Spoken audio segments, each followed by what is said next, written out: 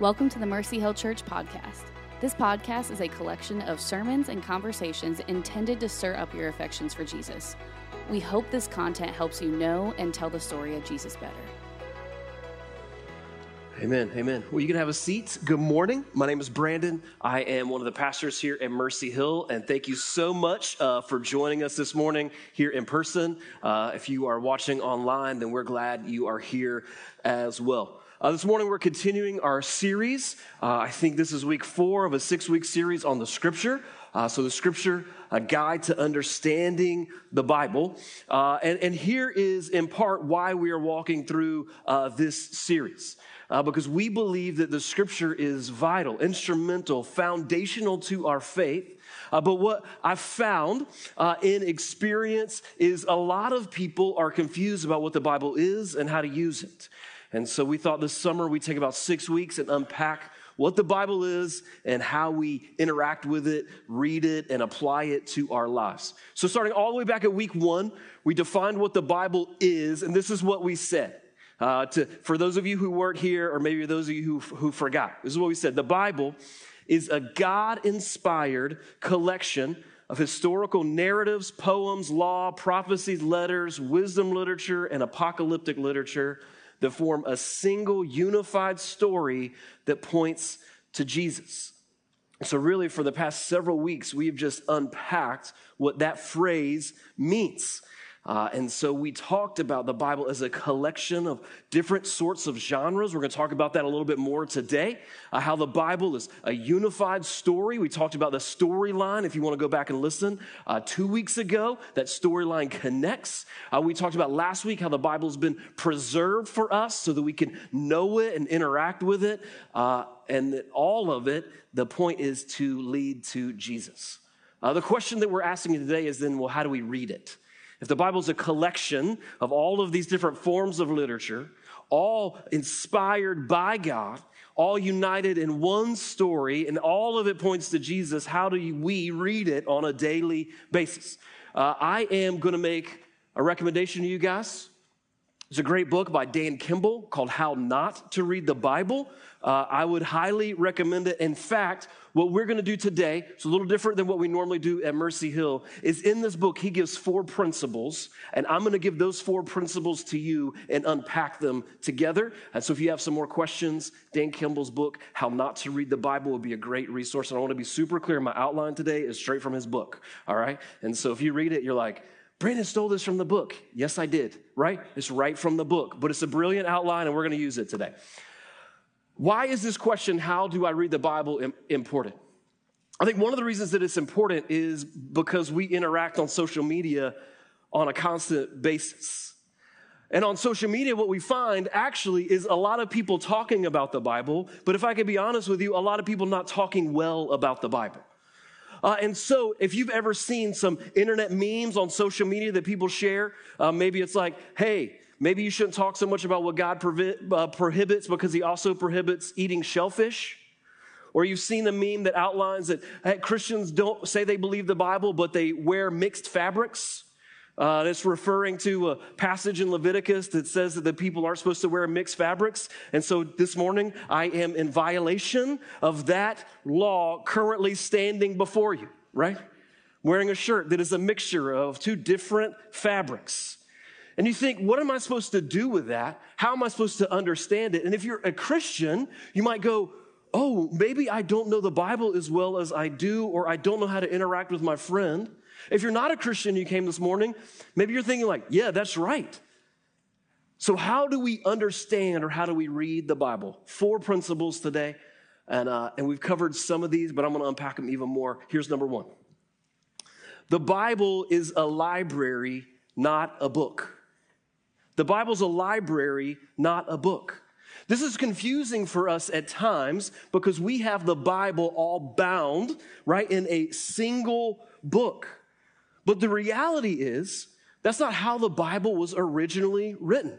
One single human writer did not go away for 3 months on a beach retreat, become inspired by his or her surroundings, and write for us the Bible. Instead, the Bible is 66 books. It's a collection by 40 different authors written over thousands of years, multiple different genres, and separated into two pretty distinct sections, the Old Testament and the New Testament. And so when you interact with your Bible, you're not reading a book, you're reading a collection or a library of books. When you walk into the library, what's one of the things that you notice, besides the fact that it's very quiet, right? Sunday morning church, kind of quiet. The library. Is that there's books? That's good. Thank you, Michael. A+, 5 gold stars. But it's separated into sections, right? And so you don't go to the reference section to find the newest young adult fiction, right? And you don't go into the law library at your college. I didn't go to the law library ever, right? Why? Because there's nothing there for me, right?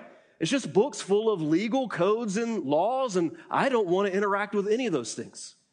That all of the things in our library, our public library, are separated into different sections, different genres, different types of literature. Guess what? The Bible is a collection of writings that are in all different types of genres, written for all different types of purposes. All the way back to week 1, God-inspired collection. Historical narratives, poems, law, prophecy, wisdom literature, and apocalyptic literature. And we read all of those things differently. So let me give you an example then today. Because you've heard me say this over the past couple of weeks. Here's the example. About half the Bible is written in this genre called historical narrative. Meaning that it's a storytelling format that corresponds with events that actually happen. Historical narrative. And historical narratives describe events. But you know what historical narratives don't do? They don't prescribe what you should do when they describe those particular events. Does that make sense? And so you wouldn't read someone's biography. It's a historical narrative, facts that are true about their lives. And every single thing contained in the biography, you wouldn't go, oh, I have to emulate that if I want to be like that person. There's some things that you realize in that format that they're sharing that they don't want you to emulate. That they're sharing that are just what happened. They're not prescribing something for you to do. And so when we interact with historical narratives in the Bible, like the book of Genesis or Exodus, like the Gospels, Matthew, Mark, Luke, and John, there are events that are described but aren't necessarily prescribed. Does that make sense? Sometimes we read things there that actually happened in history, but those aren't examples necessarily for us to follow. And so one of the most important ones that we read in the Bible, which is a hot topic issue in our culture, is about marriage. And have you seen or heard somebody articulate, hey, I hear you saying this stuff about biblical or Christian marriage. What version of biblical marriage would you like me to believe? Because I have the Adam and Eve account where it seems to be one man, one woman joined together for life, but then we read about Abraham, and he had multiple wives. And goodness gracious, we read about Solomon, and he had 700 wives and 300 concubines. So tell me, what sort of biblical marriage would you like for me to believe in? Well, this again is a mistake of misreading historical narratives. Does that make sense? Just because the Bible tells you that Abraham had 2 wives doesn't mean that it is telling you to follow in his example of having 2 wives. It is describing what happened. Simply because Solomon had 700 wives, 300 concubines, does not mean that it is prescribed or an instruction for you to emulate. And it doesn't mean that the Bible teaches multiple marriage, polygamy. It just means that's what happened. And in fact, if you read more of the story of Solomon, he is judged for that. Now, this is different than, say, teachings, like the teachings of Jesus. Not historical narrative, although they are described in historical narratives. But the teachings of Jesus that are written down, we have like the Sermon on the Mount. And so in Matthew 5:44, Jesus says, love your enemies and pray for those who persecute you. That is instruction. He is prescribing for you a way of life. If you found in the scripture an example of someone who was not loving or praying for their enemies, described in a historical narrative, does that mean you don't have to do it? Or does that mean that Jesus has it wrong? Or that the Bible is full of errors? No. It means that we read different genres differently. Or you could take one of Jesus' teachings on marriage. Later on in the book of Matthew, when questioned about marriage and divorce, Jesus says, have you not read that he who created them from the beginning made them male and female? And said, therefore a man shall leave his father and mother and hold fast to his wife, and the two shall become one flesh. And so they are no longer one flesh or two, but one flesh. What God has therefore joined together, let not man separate. Now, check this out. Here's what Jesus did. Jesus quotes from a historical narrative in Genesis and then teaches us the principle about it. He says, here's what you see in the beginning, the story. Here's what God said in the beginning, instruction. Now, here's what I'm telling you to do about it, Jesus' instruction. Now we can start building a case for marriage being one man and one woman for a lifetime, apart from historical narratives that contain polygamy. We have a clear teaching. And we go, oh, this is the way that we start to understand the story. That Jesus is prescribing or teaching something, but those narratives are not. Does that make sense? All right. Another example would be Paul's letters, any of the letters in the New Testament. It's another genre. These letters are theology and instruction for local churches. That's what they are. And so the way that we should understand those letters is that they are theology and instruction for local churches like us. And so Philippians chapter 2, verse 3, when Paul says, do nothing out of selfish ambition or conceit, but in humility count others more significant than yourselves, he is giving us an instruction for the local church. This is how the local church, collections of believers, should behave and interact with each other, is without selfish ambition or conceit. Does that make sense, the way those different genres all work? And so it's important for us, when we interact with the scripture, to read it in accordance with its genre. If we don't, we're going to make some massive mistakes. We might do things like take, for instance, the story of David and Goliath, and not realizing that that is an historical narrative describing what happened, think that that is a normative experience for all Christians, all believers. And so whenever you meet a giant somewhere in your life, I don't know, like an offensive lineman, for the Atlanta Falcons, and you make him very angry in some sort of social setting, and you have to be like, all right, I'm going to go get my 5 stones and God's going to deliver me, right? Because I read about it in the Bible. That's what the Bible says. That's not the way we're intended to read it. Does that make sense? Not how it's designed. Everybody good? The other important thing under this point is we have to remember not only written in different genres, but in different times. Now think about that. The cultural setting for Exodus is not only radically different from our time, but it's radically different from Paul's letters. They're written in different times. And so when we read the Bible, we have to keep in mind not only when it happened in history, but also what we talked about last week, where it falls in the storyline. That where a passage falls in the storyline of Scripture helps us understand its meaning. And so we don't just cherry pick verses from the first 5 books of the Bible and throw them down on someone to prove that they're wrong. Instead, we understand those verses in the whole timeline of the Scripture, that there is a New Testament, that Jesus came. And that's the way we start to put this story together. All right, we talked about that a ton last week. So here's the practical thing. When you read the Bible, you read and ask this question: what's the genre of the book? What is it? Is it historical narrative? Is it poetry? Is it law? What is it? How should the literary style help me understand it? Is it describing something or prescribing something? Is it telling me what happened, or is it telling me to do something? When is it in the history?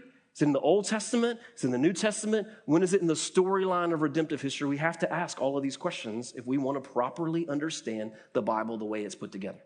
So the Bible's a library, not a book. Number 2, the Bible is written for us, but not to us. And I just hurt your feelings if the entirety of your Christian experience is just on Instagram, where every Bible verse is exactly for you. The Bible's written for us, but not to us. Here's what I mean. We are not the original audience. Isaiah was written to a people in the nation of Judah who are in danger of exile. That's who it was written to. Genesis, Exodus, Leviticus, Numbers, and Deuteronomy are written to and by newly freed people who were formerly slaves in Egypt, now God's people living in God's land, and they don't know how to live God's way. That's who it was written to. And then to a second generation, and God was trying to say, don't be like your parents.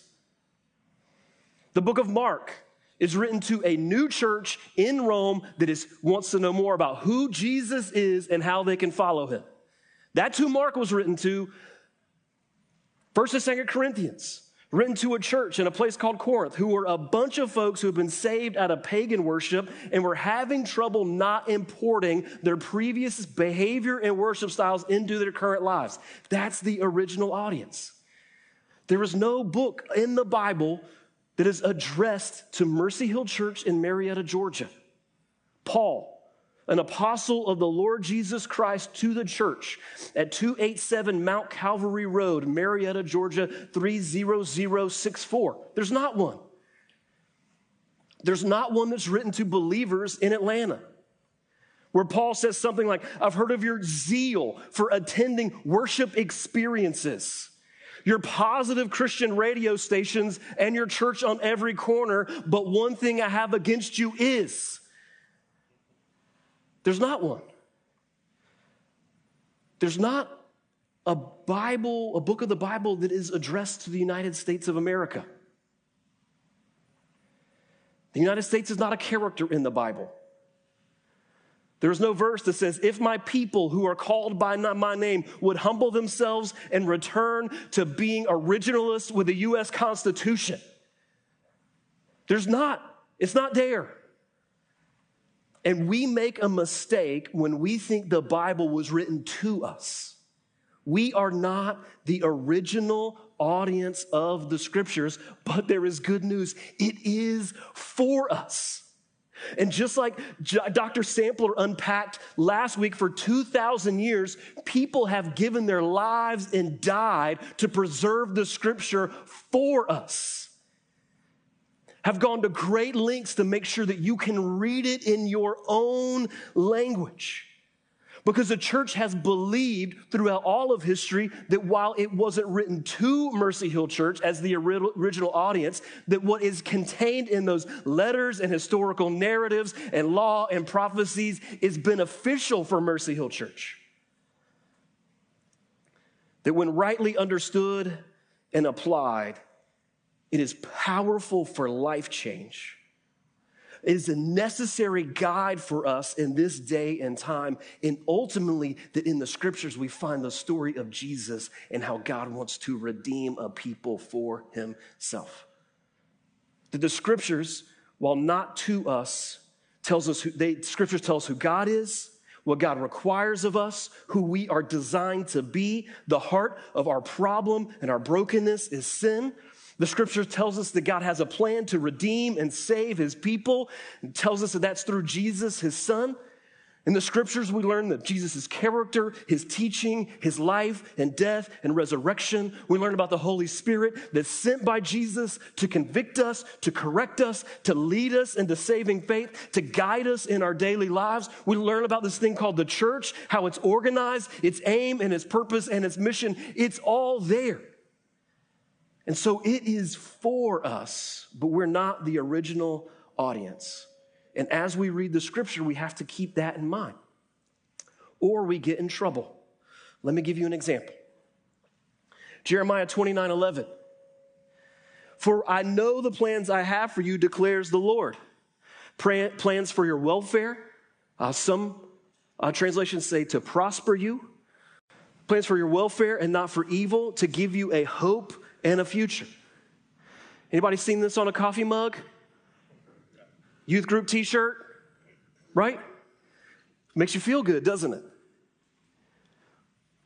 But remember, we're not the original audience. So let's ask the question, who is the original audience?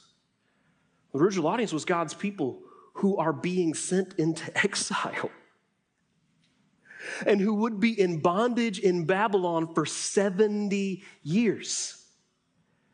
Now, do you think that fact changes the way we understand this verse? That it's not to us? Yes. It's not exactly about things are going to get better at work, right? And my boss has been writing me really hard, but Jeremiah 29:11, God's got a plan for my good. In 2 weeks, I'm going to have his job. It's going to be so much better, right? Or you're going to have to go in exile for 70 years. Does that make sense? The difference between the two ways that we read the Bible. We're going to come back to this verse. The other important distinction, and why this is important, if we don't understand that there was an intended original audience, we'll often import our current cultural implications or understandings into the text. Let me give you an example from not so long ago, 1963. Peter, Paul, and Mary write a children's song, Puff the Magic Dragon. Anybody ever heard that song? Well, shortly after they write it, what begins to happen?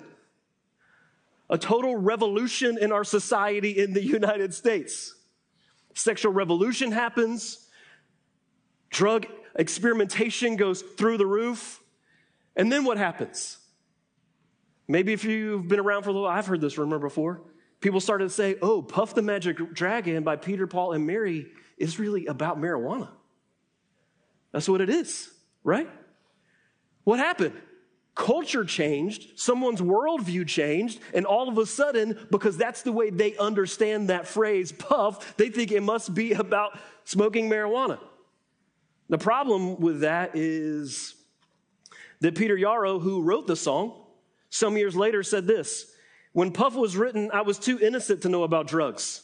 What kind of mean-spirited, I'll just edit this and say person, would write a children's song with a covert drug message? What happened? People ignored the original author and the original audience, which was for kids, and imported their own cultural understanding into it, and they misunderstood the song. Now, we do this all the time. In our current cultural context, here's what we do, though. We read a story like, let's say, about David and Jonathan. And we see the emotional connection that they have and the love that they have for each other. And you know what conclusion we draw? Well, they must have had a homosexual relationship. What are we doing? We're importing our own cultural understanding into the text because we can't conceive in our current context of a loving, emotional relationship between two people of the same sex that's not sexually active. That interpretation actually says more about us than it does the characters in the scripture. It says that we have a cultural presupposition that love and sex are always tied together, and we can't separate those things. The Bible is not written to us. We're not the original audience, but it is for us.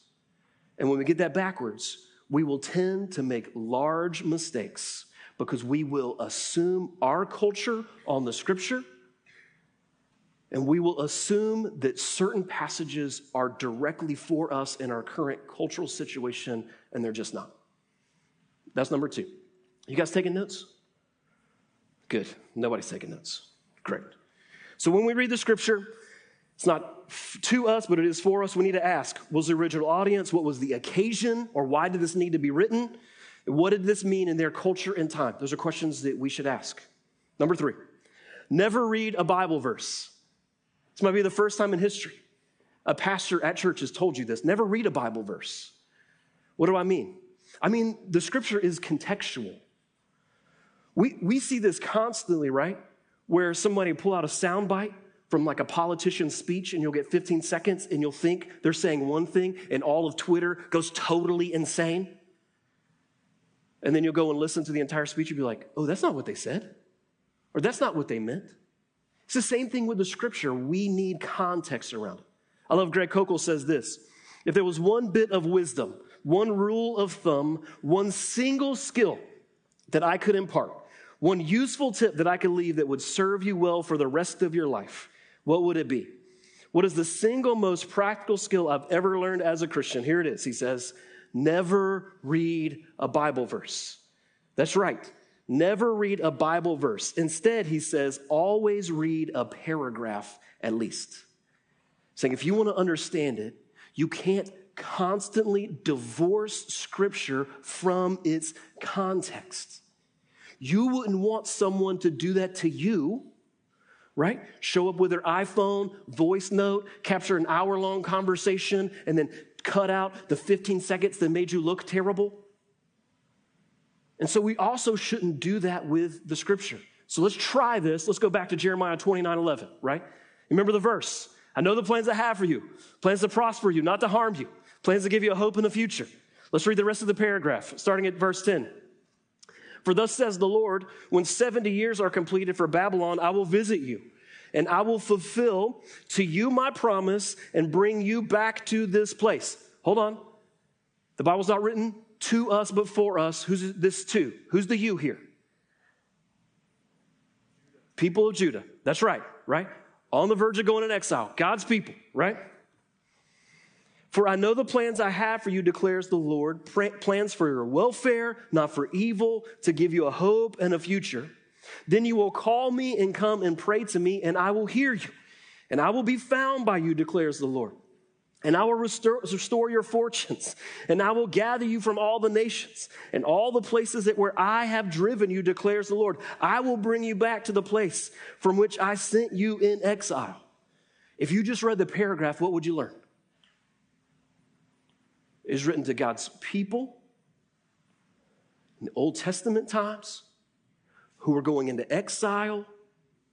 The exile was going to be in Babylon, and it was going to be for 70 years. All we did was read a paragraph. Does that make sense? You didn't need a study Bible. You didn't need a commentary. You didn't need a master's of divinity from a seminary. What did we do? Just read the paragraph. But what do we learn? God's going to keep his promises. The people will return. He's going to restore their fortunes. So let's put this together. If we read it out of context, what conclusions could we come to? Well, you're underpaid, and you're overworked, and you have a terrible boss. And you read this verse one day on the side of a coworker's coffee mug, and you took a screenshot of it, and you've saved it as the background of your phone. And you thought for the past 3 weeks, God has got me. God wants me to prosper. So you begin to believe that a new job is coming your way, with better pay, better benefits, better hours, and better management. Why not? That's what the Bible says, right? And then what happens? 2 months down the road, 3 months down the road, 3 years down the road, you're still in the same job, and you think, what? God abandoned me. How dare he? Now let's read it in context. We learn from this passage that God has a plan for the people of Judah, plan to send them into exile, but they're going to come back. We see that God is for his people and their good. That even though this isn't an individualistic promise just for my life, we see something in the passage of the goodness of the character of God. After all, we can't read this as individualists because think about it. In 70 years, some of the people who were in exile died. They never got prospering in a return. But we can see clearly that God allowed these hardships. And God is going to allow hardships in our lives as well. That we can trust God for our ultimate good, even if our circumstances don't change the way that we think they are going to change. Most importantly, we see in the passage that when we seek God, he wants to be found by people, that we can have a relationship with him, even if my job situation doesn't change.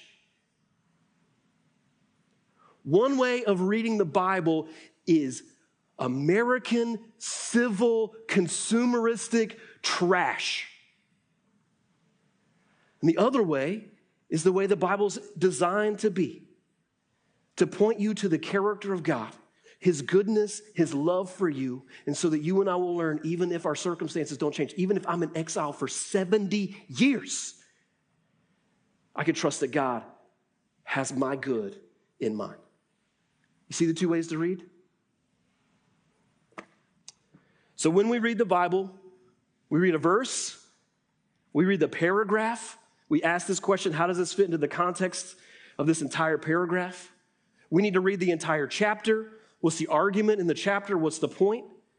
It would be good to know the book, who wrote it, who it was written to, what's the occasion. And it'd be good to know how it fits in the storyline of Scripture. Where does this fall? Genesis to Revelation. You guys got time for one more example? I want to do this one mainly because I hate the Florida Gators.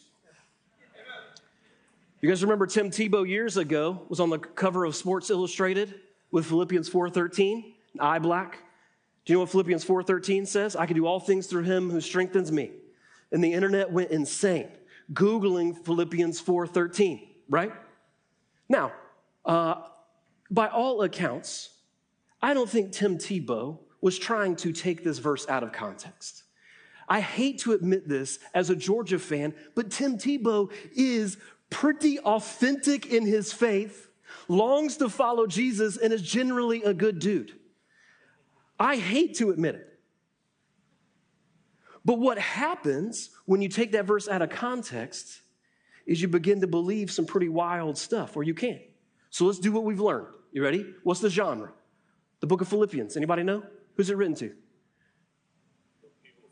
The people of Philippi. It's a letter, right? An epistle written from Paul to a local church. When was it written? Yeah. First century, right? During the rule of the Roman Empire, after Jesus' death and resurrection, after the Holy Spirit has come, after the founding of the church, right? Who's the audience? The church at Philippi. Paul's writing this from where? Anybody know? From prison. Should be our first clue. I can do all things through Christ that strengthens me. Throw a football 60 yards, but I can't get out of jail? I don't know. So we read it in context. You ready? Verse 10. This is what Paul says to this church in Philippi. I rejoice in the Lord greatly that now at length you have revived your concern for me. For you were indeed concerned for me, but you had no opportunity. Not that I'm speaking of being in need, for I have learned in whatever situation I am to be content. For I know how to be brought low, and I know how to abound. In any and every circumstance, I have learned the secret of facing plenty and hunger, abundance and need. I can do all things through Christ who strengthens me. That's the paragraph. So Paul's thankful for the Philippians because they're worried about him while he's in jail. He wants them to know that he's been through a lot, through suffering, but he's also had some good times. He's had plenty, and also he's had nothing. But here's the thing, Paul's saying, but I found contentment. I'm not looking for more. I appreciate your concern, but I want to show you what it means to be content in what the Lord provides. So if you back up in the chapter, he's already told them, hey, you need to rejoice in the Lord. You need to be reasonable with all the people around you. Can you imagine a guy from prison saying, hey, you need to be reasonable? Like with a prison guard that beat you, be reasonable. And no, he wants them to know that in all of their experience, whenever they're suffering, when they experience worry or anxiety, God's going to supply them peace. If we zoom back to the book in chapter 1, he says again, I know you're concerned for me, but guess what? My prison stay has served to advance the gospel. And the whole prison guard has heard about Jesus. Not only that, but some of my brothers and sisters of the faith are so emboldened because I'm in prison, they're sharing the gospel everywhere. So let's put it all together. What did he just say? If you put some Philippians 4:13 on your eye black, it's magic. You're going to throw a football over them there hills. You're going to run a 40-yard dash faster than Usain Bolt.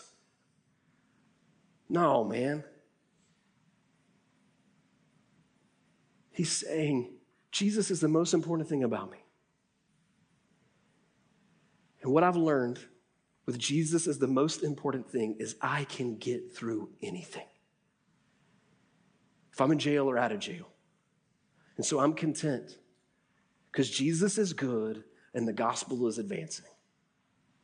Those are two very different understandings of a passage, aren't they? All right, number 4. You guys are getting tired. Here we go. Last one. All the Bible points to Jesus. We talked about this at length a couple weeks ago. Here's why this is important when it comes to reading the Bible. Unashamedly about this at Mercy Hill. When we say this, we believe this wholeheartedly. We read the Bible with Jesus at the center because that's the way Jesus read the Bible, and that's the way the apostles read the Bible. That's what we do. Jesus says that, Luke 24, verse 27. He's talking to some disciples on the road to Emmaus. He says, beginning with Moses and all the prophets, that's the entirety of the Old Testament, he interpreted them in all the scriptures, the things concerning himself. Jesus says, if you want to understand the scriptures, guess what you need? You need me. It's what the apostles do. They're quoting from the Old Testament constantly in their New Testament writings, but they're putting a slightly different spin on it. Why? Because Jesus came and lived and died and was resurrected. And it is very important for us to understand the scripture through the lens that Jesus came, died on a cross, and rose again. I don't want to go too far into this. Let me just say, I appreciate Andy Stanley. Our student ministry, when we were student ministry, was based off one of his books. He taught me how to contextualize. I don't know him personally, but I've read a ton of his stuff. I've benefited greatly. But several years ago, he set off a firestorm in a series of messages that he said called Aftermath, in which he claimed this, that the New Testament apostles were unhitching the Christian faith from the Old Testament. Now, since then, he's kind of walked it back, but not really. I want to be as fair as I can. He's trying to clarify his position. He's not trying to get rid of the Old Testament, but that's what he said. That is wrong. You know why it's wrong? You don't even have to leave the passage that he was working through. James the Apostle quotes the Old Testament in a way that shows Jesus as the point of the Old Testament. In Acts 15. Here's what the apostles are doing. The apostles are not teaching that we can unhitch the Old Testament from the New Testament. They are teaching that Jesus unlocks the Old Testament. That Jesus is the key to understanding the Old Testament. That the things that you read in the Old Testament don't make sense unless you read them from the lens of who Jesus is. I'm about to show my age. This is the best example I could come up with, though. In 1999, there was a cult movie that came out. It bombed out of the theaters and then exploded when it went to home video and DVD, Fight Club. Anybody remember Fight Club? It's a Gen X to the core movie, right? In Fight Club, two main characters. There's Edward Norton. He plays a man who hates his job and is suffering from insomnia. He meets and becomes friends with a character played by Brad Pitt. Pitt convinces him that his real problem is consumerism, and he needs to shake himself free by getting back to something visceral. And so they fight each other. And there's some sort of healing and cathartic process that happens for Edward Norton's character. So he and Brad Pitt start a club of men who hate their jobs and hate their wives, and they get together and they just fight each other. And it unlocks something inside of them. It's cathartic and healing. But then at the end of the movie, it takes a strange twist. You find out that Edward Norton is suffering from a dissociative personality disorder. And the entire time, Brad Pitt is not another person. Brad Pitt is a figment of his imagination, a character that Edward Norton has created. And the entire movie is about this sort of mental collapse of Edward Norton. And that single development changes the entire thing. So if you watch Fight Club, by the way, I'm not recommending it. It is brutal and violent and the language is terrible, all right? I just want to I watched it before I was a pastor.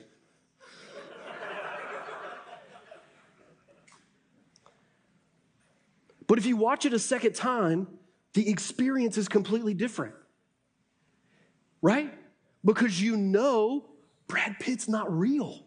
And you start to pick up on things, like he'll blip on the screen occasionally, or he'll be in the background of certain scenes, or he doesn't pay for his bus ticket. He just walks right on, but Edward Norton has to pay. And you start to put together, wow, this is a totally different experience because I know the end. That's how we understand the scriptures. We know the end. And we can't forget that Jesus died and rose from the dead when we read the rest of the scriptures. And what it does is it's the key that unlocks our understanding to everything else. And so in every passage we go, what does this tell me about Jesus?